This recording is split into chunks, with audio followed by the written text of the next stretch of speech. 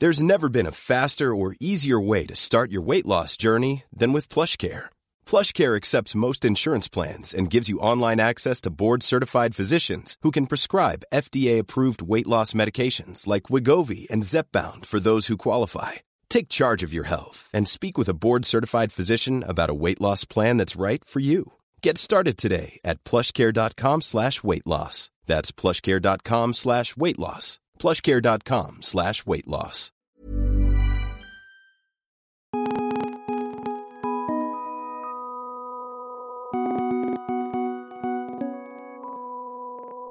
This is the Vice Guide to Right Now, a daily rundown of all things Vice. I'm Jessie Maiko. This Thanksgiving, we are going into the archives to bring you some of our favourite interviews with artists from around the world. In this episode, Vice correspondent Gianna Tabani sits down at the Bowery Hotel to chat with Swedish pop star Robyn about her inspirations, influences, and what the future might hold. I think that's what's cool about music. It gives you a timeline, you know? You can take a feeling, and if you do it well, you can tap into that emotion over and over and over again and relive that moment. I'm in the corner, watching you kiss her. Oh. Some may know Swedish dance sensation Robyn for her recent hits like Dancing on My Own and Call Your Girlfriend. But Robyn made her US debut in 1997 with the album Robyn Is Here, which went platinum with hit singles like Show Me Love and Do You Know What It Takes. Since then, she's been forging her own music, collaborating with the likes of Snoop Dogg, Röyksopp, and Nene Cherry. Despite commercial success, Robyn wanted more autonomy over her sound and left Jive Records to eventually start her own label, Konnichiwa.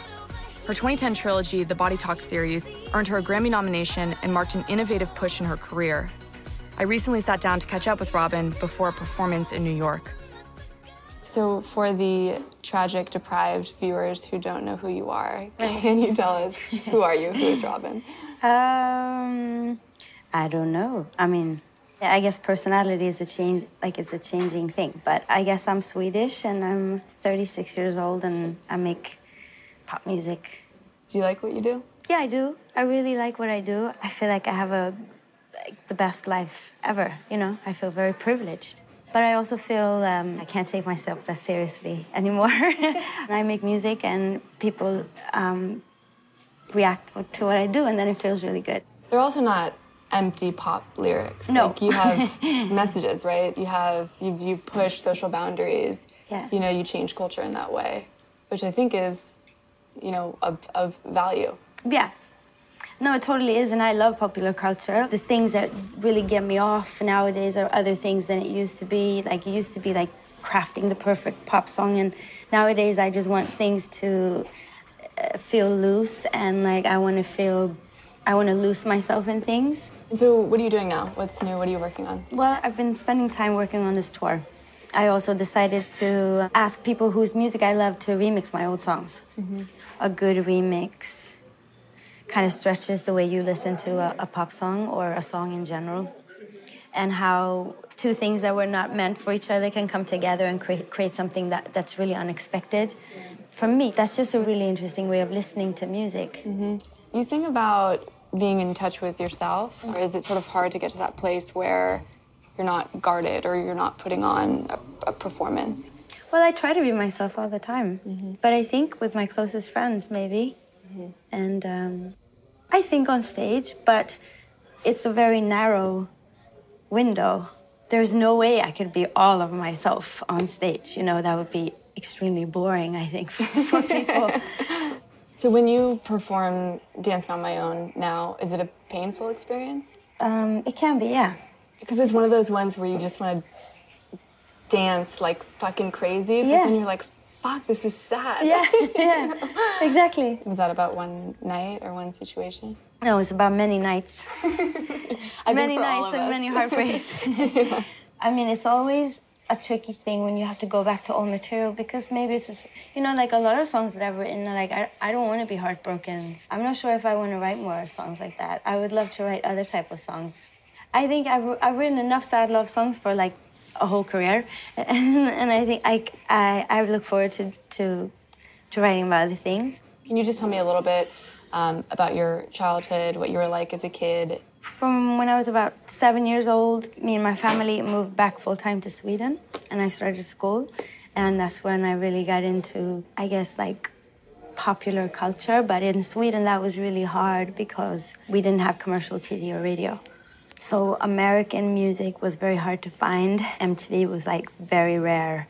It was with, you know, the people who actually had a satellite TV. Yeah. So I would go to my friend's house, and I would record VHS tapes of music videos. So it'd be like a video mixtape, and I would watch those videos over and over, like, for, like, months, and then I'd record a new one. Do you remember which artists? Well, a lot of the European music at the time was, like, you know, really inspired by raves. It was, like, Prodigy and, you know, all the grunge stuff from here. But also the music I was into was, you know, like Nana Cherry and TLC and one of my favorites. Madonna, of course, and a lot of Prince. We lost Bowie and Prince recently. Did they have an influence on your work? Yes, both of them, very much. For me, David Bowie is very much my childhood because my mom used to listen to him a lot. And the first song I remember is Heroes, and I remember listening to it on headphones in a bus. My parents had a theater group, so we were touring a lot as a kid, and I was always in a tour bus with them. And I used to listen to a lot of music, and I remember listening to Heroes when I was, like, about 4, and I remember thinking or feeling that, fuck, this is insane how music can just, like, transport you into an emotion this way. Like, this is so cool. And with Prince, he was able to be such a sensual and sexual artist without making me ever feel as an object, as a woman. Because I feel like he was objectifying himself all the time, and he was okay with that, you know? Talking about the idea of feeling objectified by, you know, pop culture, did you feel that when you were younger? Yes, I did. I mean, the world's changed a lot since 95 or whatever. You can actually say now that you're a feminist without, like, people thinking that you hate men and stuff. Yeah. So I think now is a much better time to become a pop artist than back then. Like, I felt like I couldn't explore myself and my own personality and my weirdness as much as I would have liked. Yeah. So I did that later in life. Yeah. Not between 15 and 25, but after. There's a lot of talk now about, like, how female artists are so objectified. On the other hand, I think it's also super nice that women can be sensual and naked, and now without it, you know, being so objectifying as it used to be. For those who don't know about the transition that you made, leaving Jive and starting your own record label, it was obviously a big deal, and I would imagine a really tough decision. Can you tell us about that transition, what you did, why you did it? Well, sometimes I think about, like, why it took me so long to make that decision, because I had already been so miserable for, like, 5 years when I made that. I really felt like I didn't have anything to lose.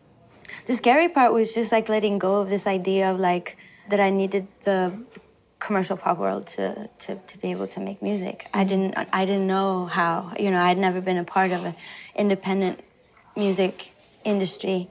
And last thing, when do we get your next album? I don't know. I really don't know. I've started to write songs, but that's about it. Will it be much different than what you've done before? I hope so. I don't know that either, but yeah, I think so. I'm trying to challenge myself, go somewhere new. Cool. Well, we can't wait. Oh, cool.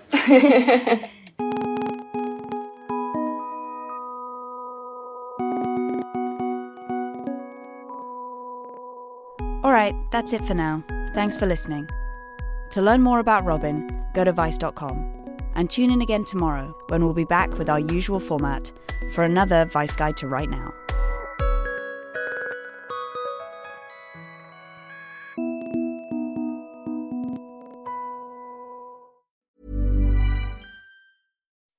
When you make decisions for your company, you look for the no-brainers. If you have a lot of mailing to do, Stamps.com is the ultimate no-brainer. Use the Stamps.com mobile app to mail everything you need to keep your business running with up to 89% off USPS and UPS. Make the same no-brainer decision as over 1 million other businesses with Stamps.com. Use code PROGRAM for a special offer. That's Stamps.com, code PROGRAM.